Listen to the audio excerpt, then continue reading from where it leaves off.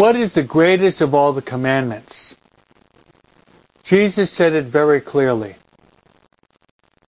To love God with all your heart, with all your mind, with all your soul, and with all your strength. And then to love your neighbor as yourself.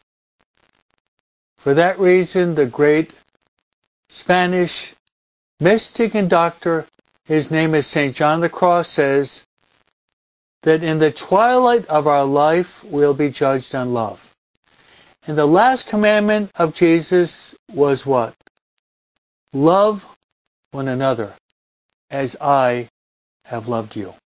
Amen.